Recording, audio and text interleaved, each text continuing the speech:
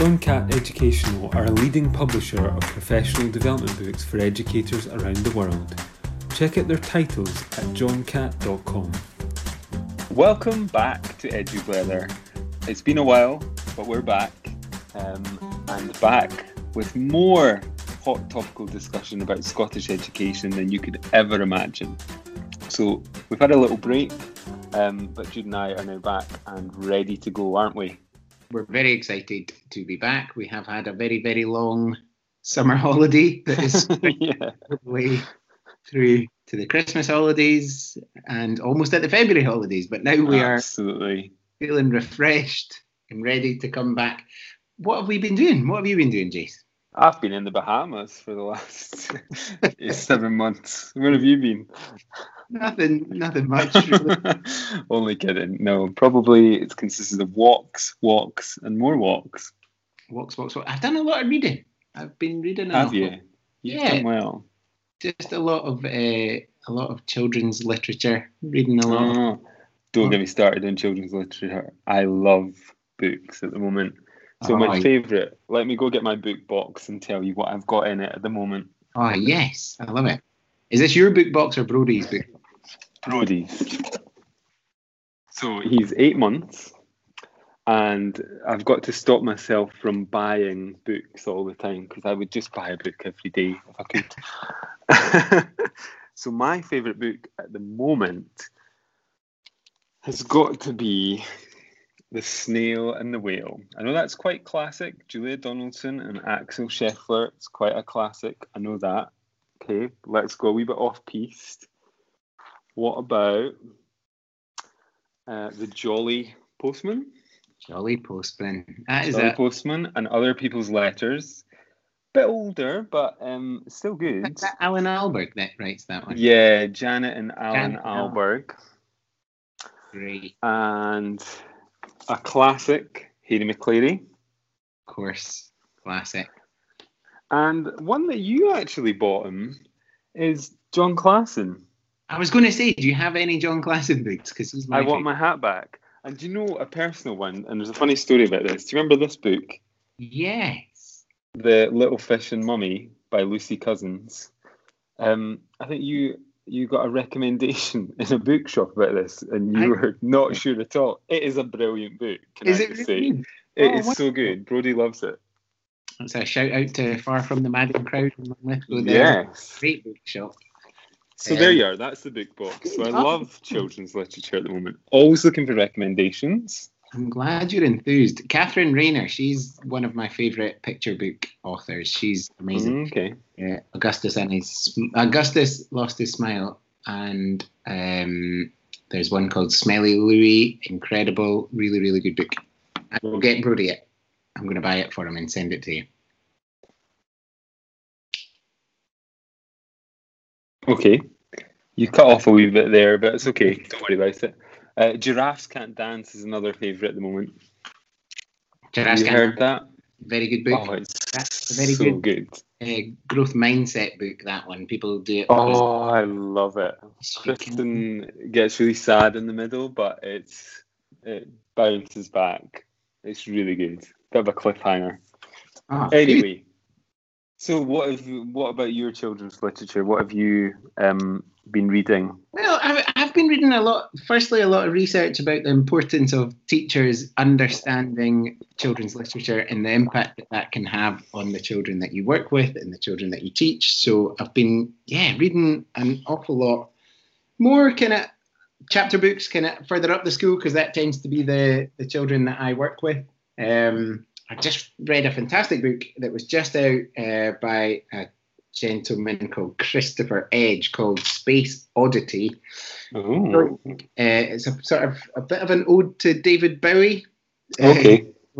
The boy, and I'm not revealing too much, but it's a boy that is embarrassed by his dad, and it turns out his dad's an alien. Very good. Bug Belly by Paul Morton had me laughing and chortling. It was very, very good. Me and my son Arthur really loved that one. The other one I've been really enjoying is the 13-Story Treehouse very good sort of series of just mad adventures and things like that. But it's just a really good escape from all the sort of madness at the moment. And I'm enjoying that. Yeah. So yeah, reading and walking has been what I have been up to for the last 6 or 7 months since we've last been on the airwaves. But yeah, and I think that escapism is really important. Whether it's reading, whether it's watching a film, or doing a wee bit of exercise, it's really quite important, isn't it, to get us through these tough times. Indeed it is. But I must say it feels good to be back. It feels good to be... It does, yeah. A bit of a chat.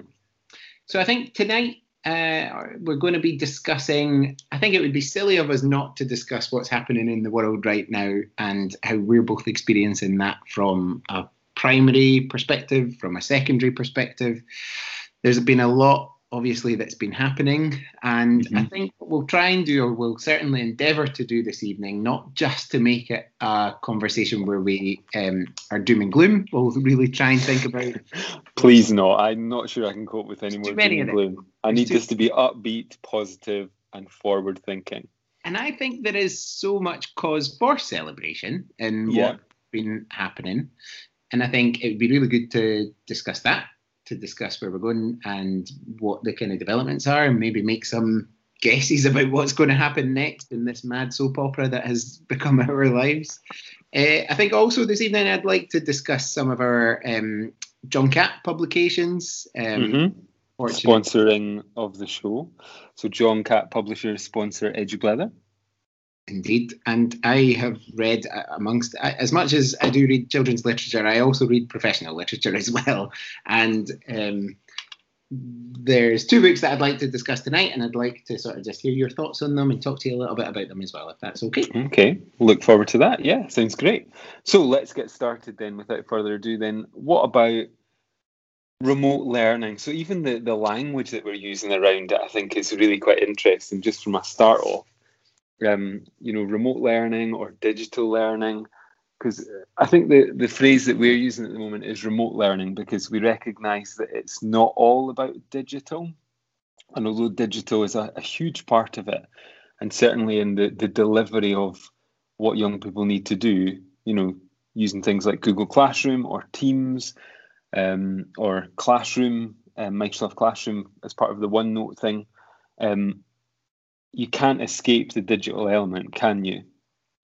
But I think one of the things we're really focused on is really considering that actually young people can't sit in front of a screen all day, every day. So you need to give them some offline tasks as well. Yeah, I agree. I think that there's been a real sort of condensed period of time where we've had to consider the mechanics of how we can actually do this, how can we do this, and then the possibilities of knowing that, yes, just because we can do live lessons from 9 till 3:15, you could technically replicate a whole day, but actually there's an ethical consideration, a moral consideration that you've touched on there about actually we know that's not the best thing for children to do. And even in a high school, the kind of 4 minutes that you move between a classroom, that break is enough in and of itself, and lunchtime and the social elements that exist in a day as well. Even like primary school children hanging up their coats on a peg in the morning, like that's such an important part of the day that you can't replicate and you can't bring online. So I think the fact that, and this is one of the things I think that is a cause for celebration, the fact that teachers are clearly in every single action, every single decision that's being made, the welfare of the child is right at the centre of it, and it feels really powerful. It's just it's a really interesting time, I think, that we're working through at the moment. I think though I'd want to kind of steer the conversation a little bit first to just some of the innovation that we've seen in terms of digital technology and how that's used in such a creative way for children, young people, families to be engaging with school in a way that I've never ever seen happen before. Obviously, nobody's ever seen happen before. What are some of the, I'm kind of putting you on the spot here, but what are some of the favourite things, or the things that you'd shout about that you've seen happening with colleagues, with yourself, with kind of other schools that you've seen? What have you seen that's really good practice? Yeah, so one of the things, so I'm the digital lead in my school for this, so it's really quite kind of high up on our agenda. I think I would totally agree in terms of innovation. I think in terms of, skills building for young people and for staff, we have probably managed to achieve, 5 years worth of work in the space of 10 months. I think we have done so well, and I think we need to be incredibly proud of that achievement, because no planning, if we think about school improvement planning, no planning would have ever delivered the impact that we are seeing just now in terms of that innovation. And I think just that willingness for teachers to try things, and if they don't work, learn from it and try something different. But in terms of the kind of innovation, I think, well, we've really seen things like Glow come into their own, I think. In my school, we use Google Classroom. And one of the real positives for us as a school has been the use of Google Classroom whilst we were in school. We were really encouraging our teachers to make sure that they were supplementing the face-to-face teaching that we saw from August to December. So we were kind of anticipating something like this, but obviously unsure, like many other teachers across Scotland. So we were planning that you would have resources, you'd have a space online for your lessons, where you would kind of submit homework and so on. And that would get young people and staff used to that environment. It would also support young people who were absent or having to self-isolate. So it provided them access to the learning. And then now that we've moved into a second lockdown, we're now using Google Classroom. But one of the things that's been really interesting to see is how young people are given feedback. So previously it's been quite written or kind of verbal. That's been the main two ways. I mean, our staff are now using QR codes and they're recording themselves. So actually they're hearing, young people are scanning, or now that it's online and they're at home, they're clicking and hearing their teacher actually giving them verbal feedback. So it's a little voice note attached to the work they've submitted. And not only does that reduce the amount of time that teachers have to spend on giving feedback, so therefore meaning that it's a much better use of their time, but it also enhances the feedback, because you know yourself, it's a lot quicker to talk through something than write that down. And also you don't have the space to do that and the structure for it. So if you hear your teacher giving you that verbal feedback, that is much more powerful than any written feedback, because you're able to maybe give examples and stuff like that. So I think that's been superb to see. And I think that's something that will stay well beyond this.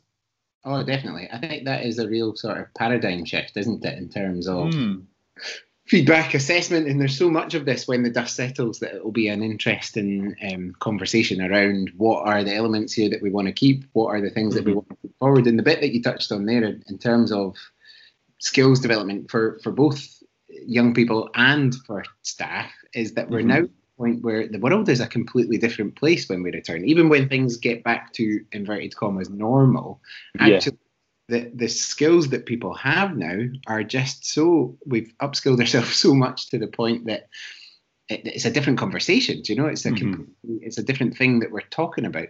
I think for me the biggest part of like innovation that I've seen, or the thing that I would say I'm most excited about, has been the use of the moving image, the use of kind of video and recorded video.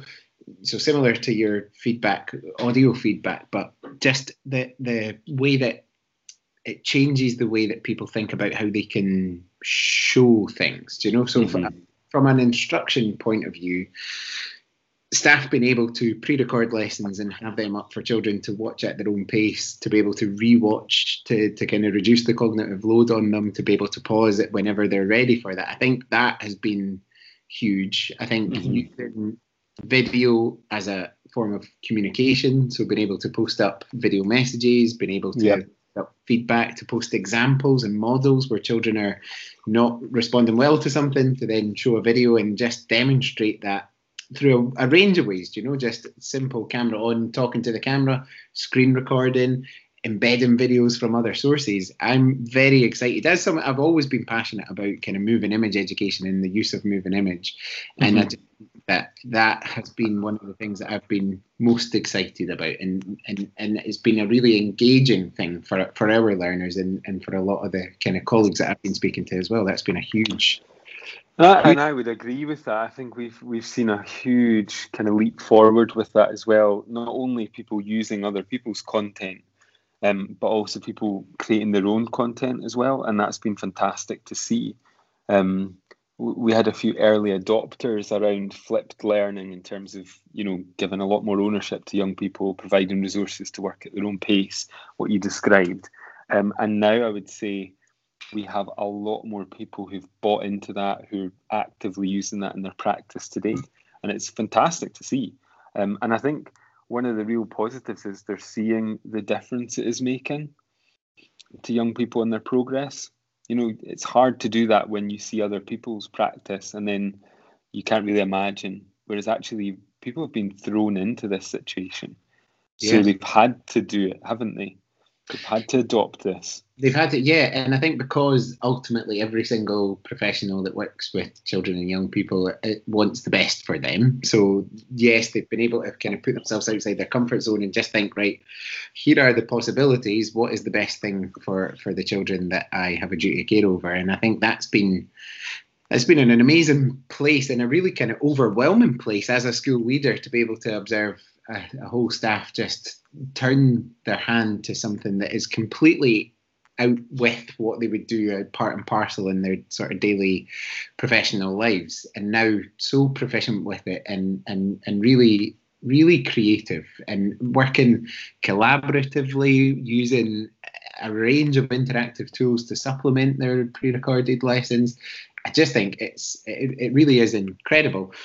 One of the questions that does kind of float at the back of my mind, though, and this isn't a slight on anybody at all, it's more just it almost redefines what we are considering education to be, almost to a degree. Like it gets to the point where we think about what is it that we're, as schools, there to provide? What is it that we're wanting to provide? So there's been a lot of the discussion has been around instruction, mm-hmm. and then we've got to a point where the discussion has turned to a kind of pastoral discussion. So we've had live check-in calls, and it's actually that obviously boils to the surface because that's a huge part of what we do. And through feedback and through listening to children and families and teachers, that was the thing that everyone was missing. And the technology's there for us to be able to do that. So having those emotional check-ins is really important. So you've got instruction, you've got your pastoral side of things. It just changes the whole dynamic, I think, because then what was a relatively, like a lesson is taught in a classroom, and albeit that kind of lives on in people's memories and people study and look back at it and think about it, but ultimately that's then gone, whereas this then is there forever. From an instruction perspective, that actually changes it. You can go back to that, you can think about that, you can revise that. From a revision perspective, from a high school level, that must be game changing for you guys. Oh, without a doubt, yeah. And as I said, that's been one of the key areas of focus in terms 1 and 2, because of that uncertainty that we had. And obviously with the focus on exams that you mentioned there, that also I think has probably thrown into the limelight, and this will move a wee bit away from digital stuff, but it's thrown into a wee bit of limelight, that whole question around the high stakes assessments at the end of certain courses, because some are 100%, some have coursework, some have an end of year exam, and I think that'll be now 2 years where we've not had high stakes exams by the end of this session, and it will really make people think, well, do we need that in our education system? Is that right? And I guess we've probably had, or we've not had that discussion, but we had that thought at the beginning of Curriculum for Excellence, mm-hmm. when we looked at what that would look like, but probably we didn't really delve into that question that much, apart from maybe tinkering at the edges in terms of taking National 4 away from the exam.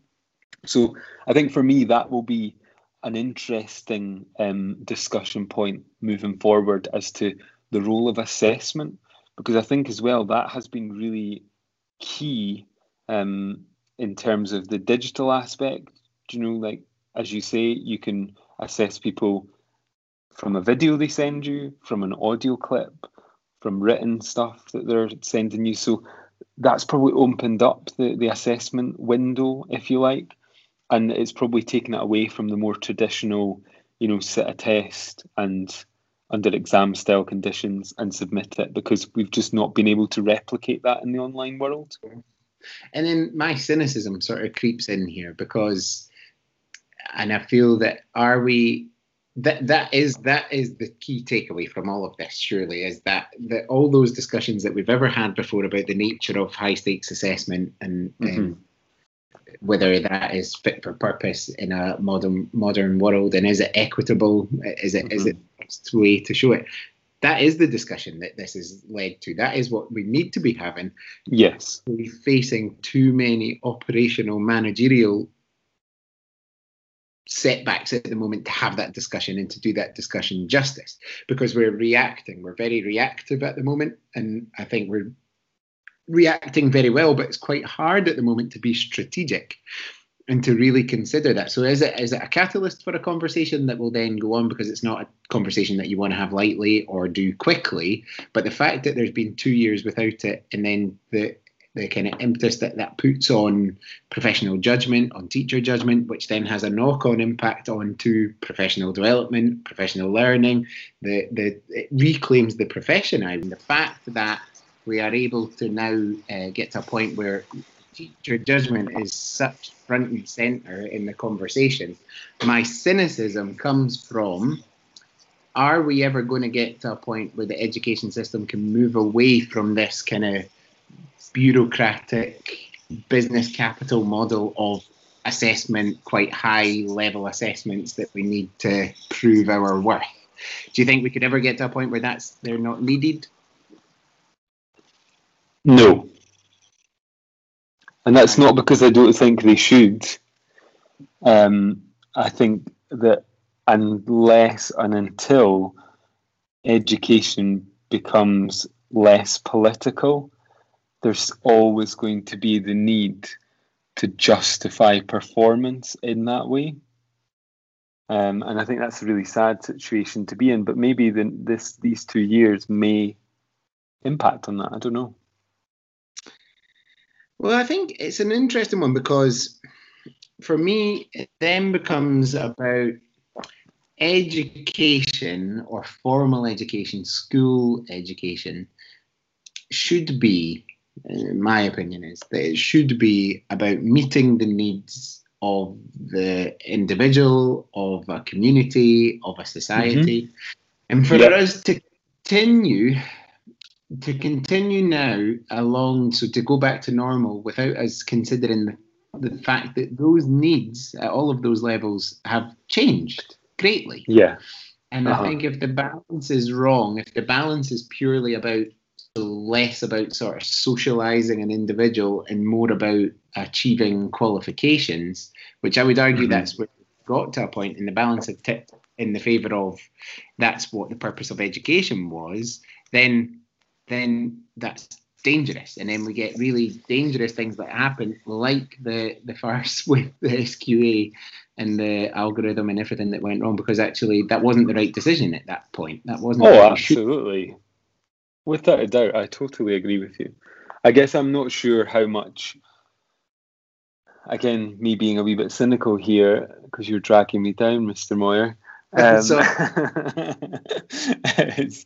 I'm not sure, will we just all go back to normal because that's what we're comfortable with, or will we be brave and daring to think the unthinkable and be different? I don't know. I hope we do learn from this experience and really have a deep look at what we are valuing and what we think young people need after this. And I think sorry.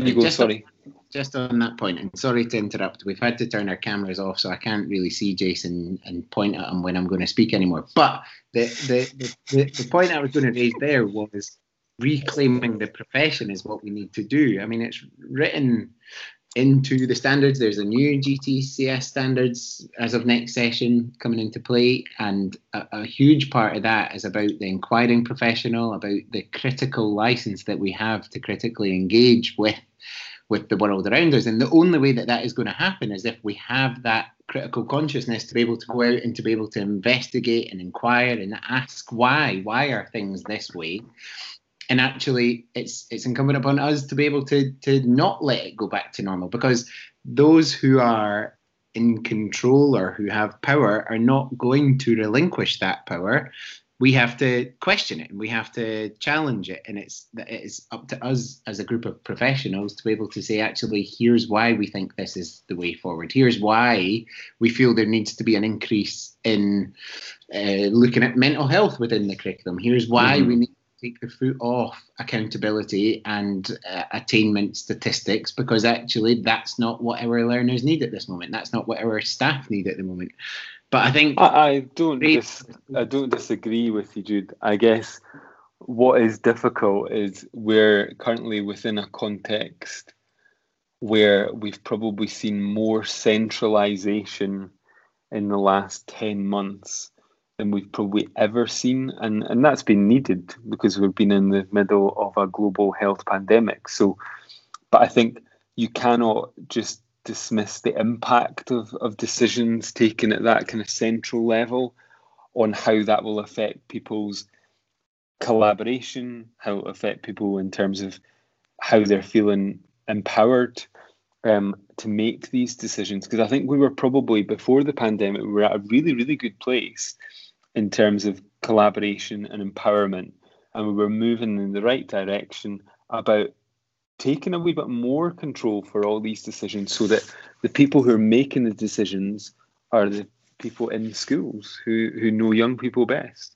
And I'm just not sure that we will bounce back as quickly in terms of back on that road to empowerment and collaboration. I think we will still have to build our resilience up, and part of it will need to be around how do we build people's confidence back up to make those decisions, because we've lived in an era of deferring to other people to make those decisions.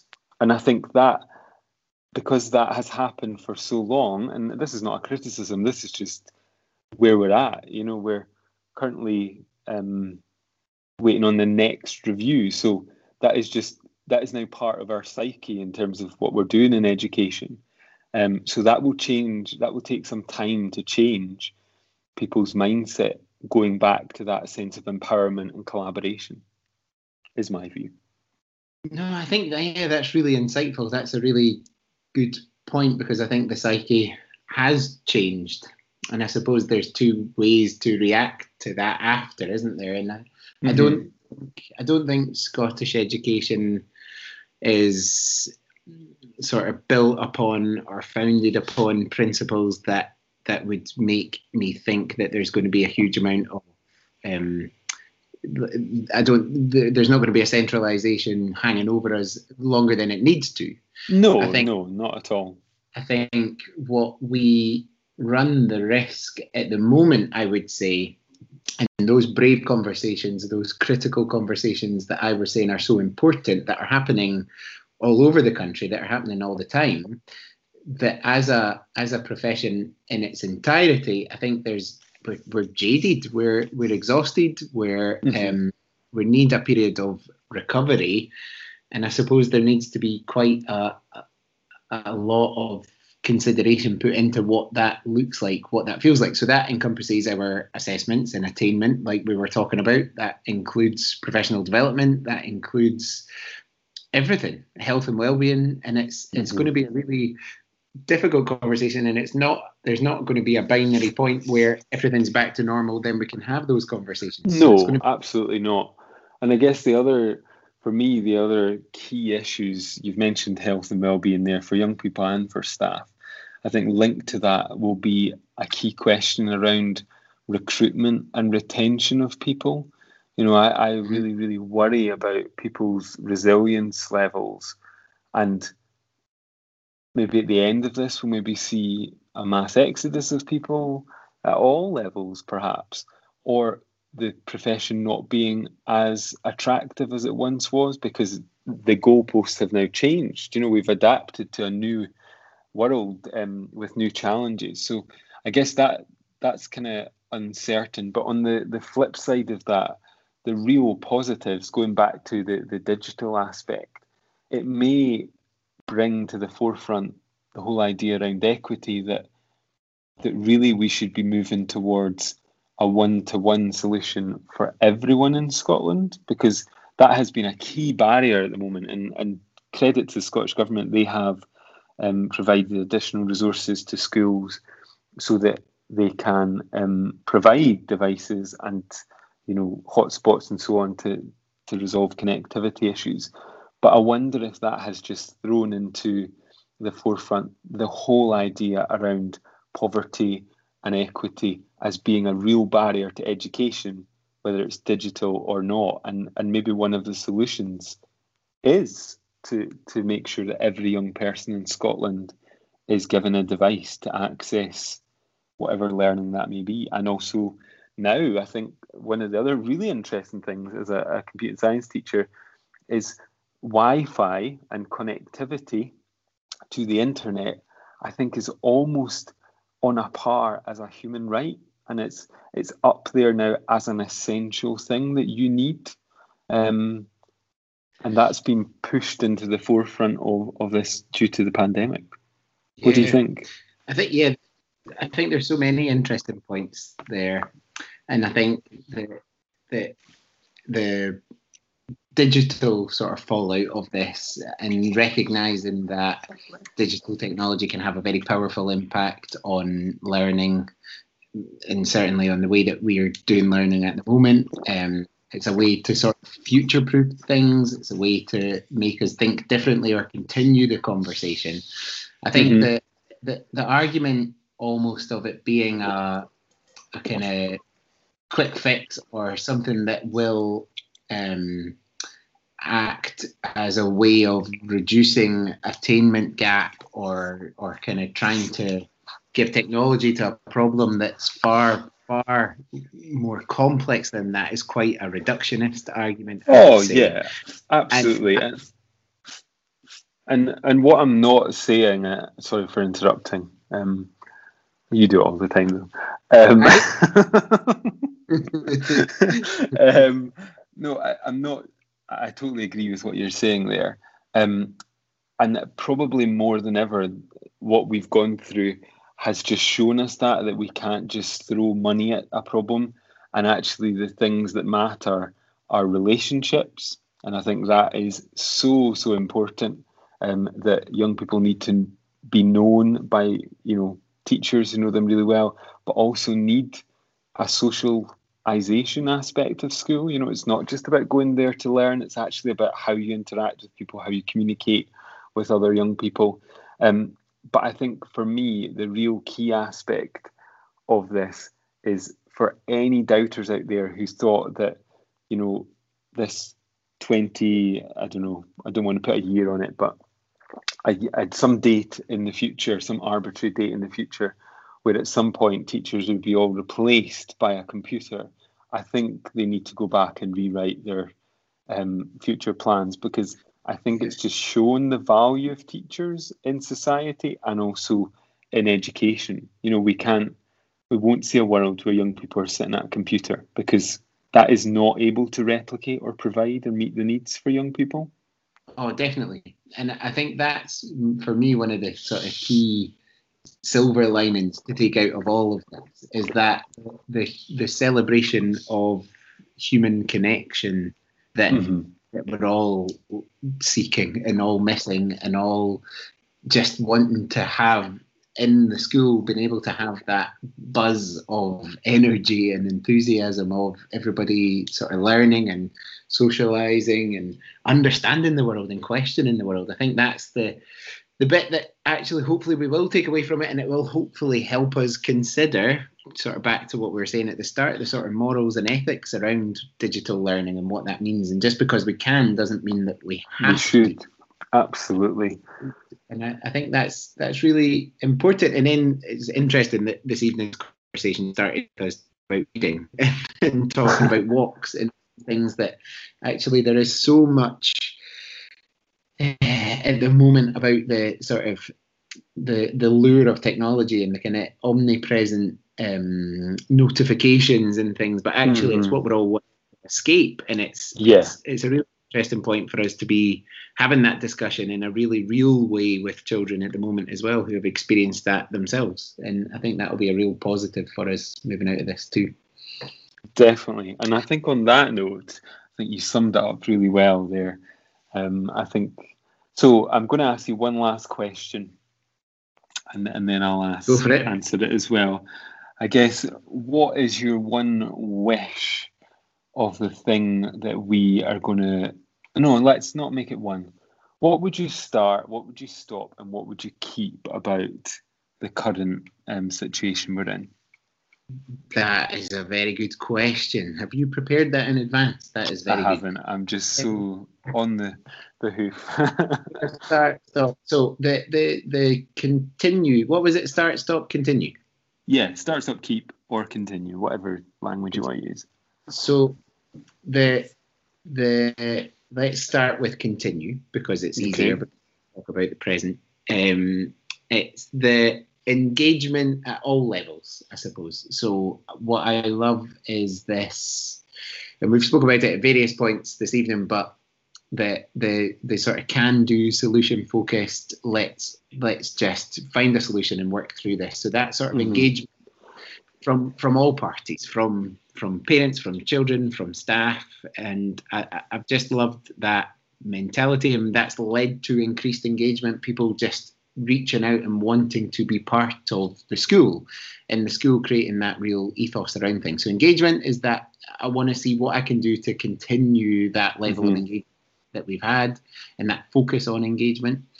What I'd like to start is a discussion around the nature of assessment and attainment, and I would really like to start sort of breaking down barriers and unpeeling that and getting into the depths of that. And what I would like to stop, even for a brief period of time, I would like to stop using Teams. The Teams ringtone gives me barriers now. So we don't have to do that. So yeah, there's probably loads of things I could talk about there, but that's my start, stop, continue. What about you? So I think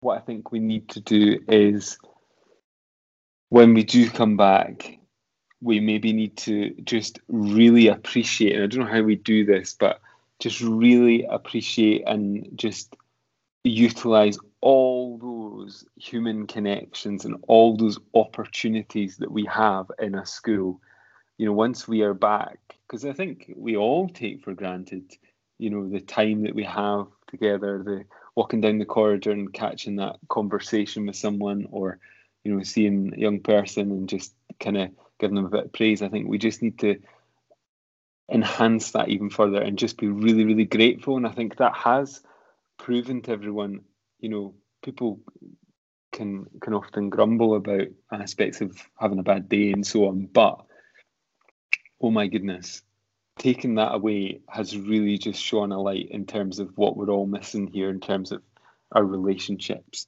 with everyone, whether it's parents, young people, partners, and each other. So that's the thing I really want people to do is kind of appreciate one another and show that kindness to each other, that compassion. And I know people were doing that before, but I think we could just take it to the next level. In terms of stopping, well, I think it's kind of linked to Teams, but meetings that could be done on Teams, and you don't have to travel to them. I think we need to stop wasting time traveling to things, and maybe need to be really radical around stopping things like assemblies, like everyone coming together in assembly, or parents' evening, because actually, in particular, parents' evening, it's maybe a wee bit easier for parents. It fits in with their life better if they can join their teacher on a Teams call rather than traipsing into the school or trying to overcome any barriers that might be there. So I think we maybe need to have a look at some of these things that we might need to stop and do them quite differently. And the last one was keep. I think the thing that I really am enjoying as well is that solution-focused approach. And people are really, I mean, I don't think you can fault people at all, because they have been so up for whatever we're doing. You know, things change at the last minute, and that agility and the ability to adapt and just be solution-focused is a real strength. And I really, really hope that stays. And that's up to all of us to make sure it does, I guess.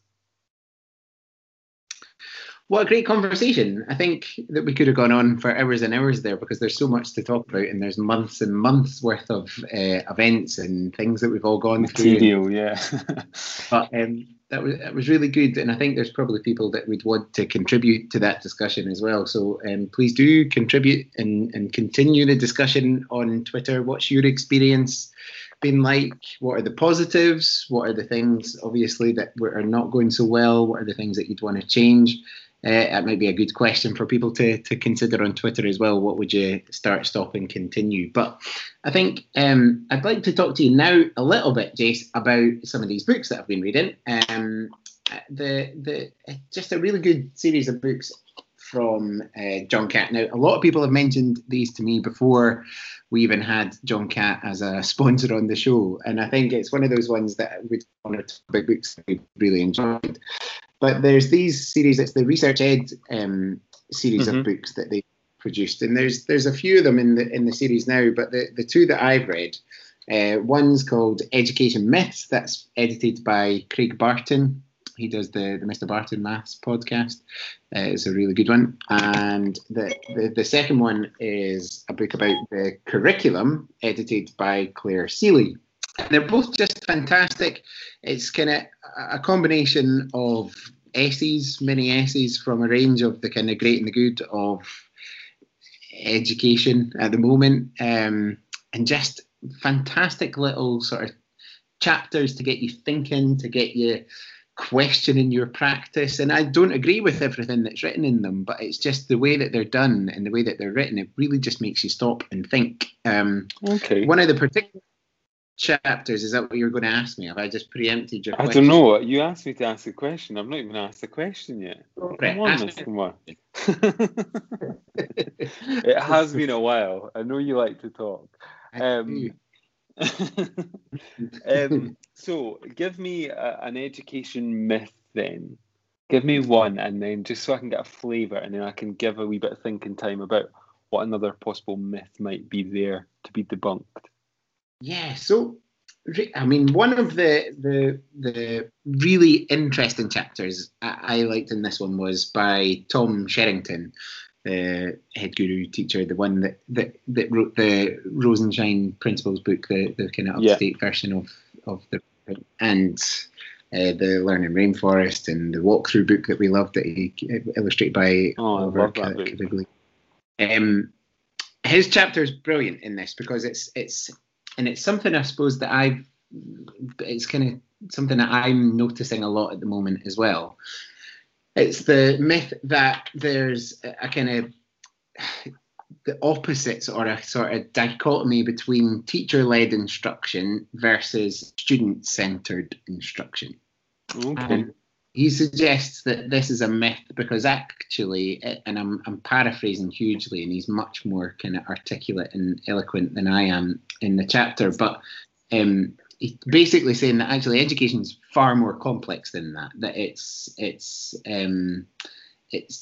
to reduce it down to two polar opposites, or to reduce it to that point, is one, the evidence doesn't support any claim like that, but also there's parts of both teacher-led instruction and student-centered instruction that are worthwhile and beneficial, and any very good teacher would use elements of both.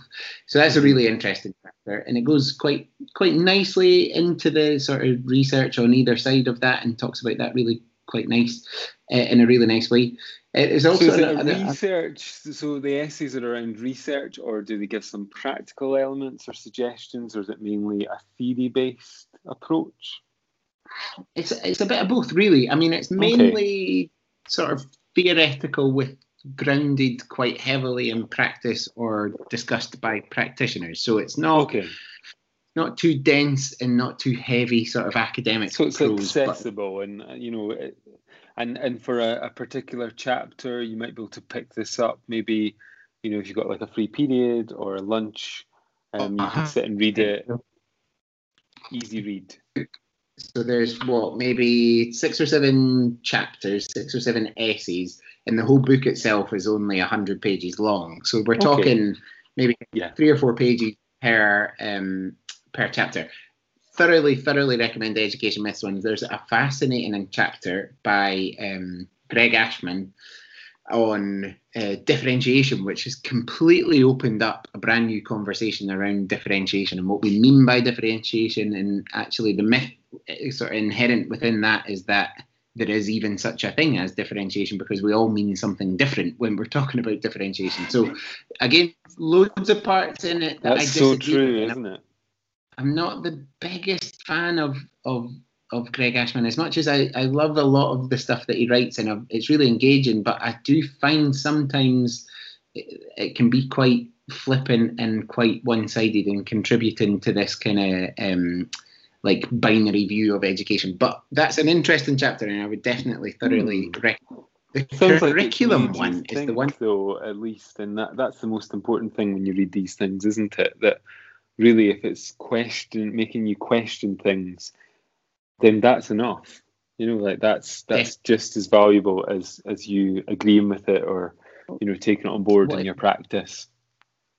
It would be perfect for a staff professional reading group, where you pick up one chapter. We discussed that because it's really bite-sized, it's accessible, it's easy, but it makes you think, and it's quite controversial, some of it as well. And I think the curriculum one especially, some of the stuff within that is just totally opened up my eyes and made me think about the curriculum in a completely different way, in a really critical way. And Claire Seeley edits that, and it's a really well-edited book, I would say, because a lot of the chapters are quite conflicting, and it makes you think of things from different perspectives as well. So, as much as there's kind of, I don't agree with everything that's written within them, and I think you would be the same in many respects. It's a really good catalyst for thought, definitely. So I would recommend both of them. Okay, fantastic. Well, thanks very much for that, Jude, and thank you to our friends at John Catt Publishing, who have sponsored this show. Excellent. Well, I think we're kind of arriving at the end of our first in a while, and it's been a very enjoyable experience. Thanks, Jace. It has. Thank you, Jude. And we will be back providing you regular podcasts. As usual, interact with us on our Twitter account, which is @EduBleather, and we look forward to continuing the discussion with you. And we will speak to you soon. John Catt Educational are a leading publisher of professional development books for educators around the world. Check out their titles at johncatt.com.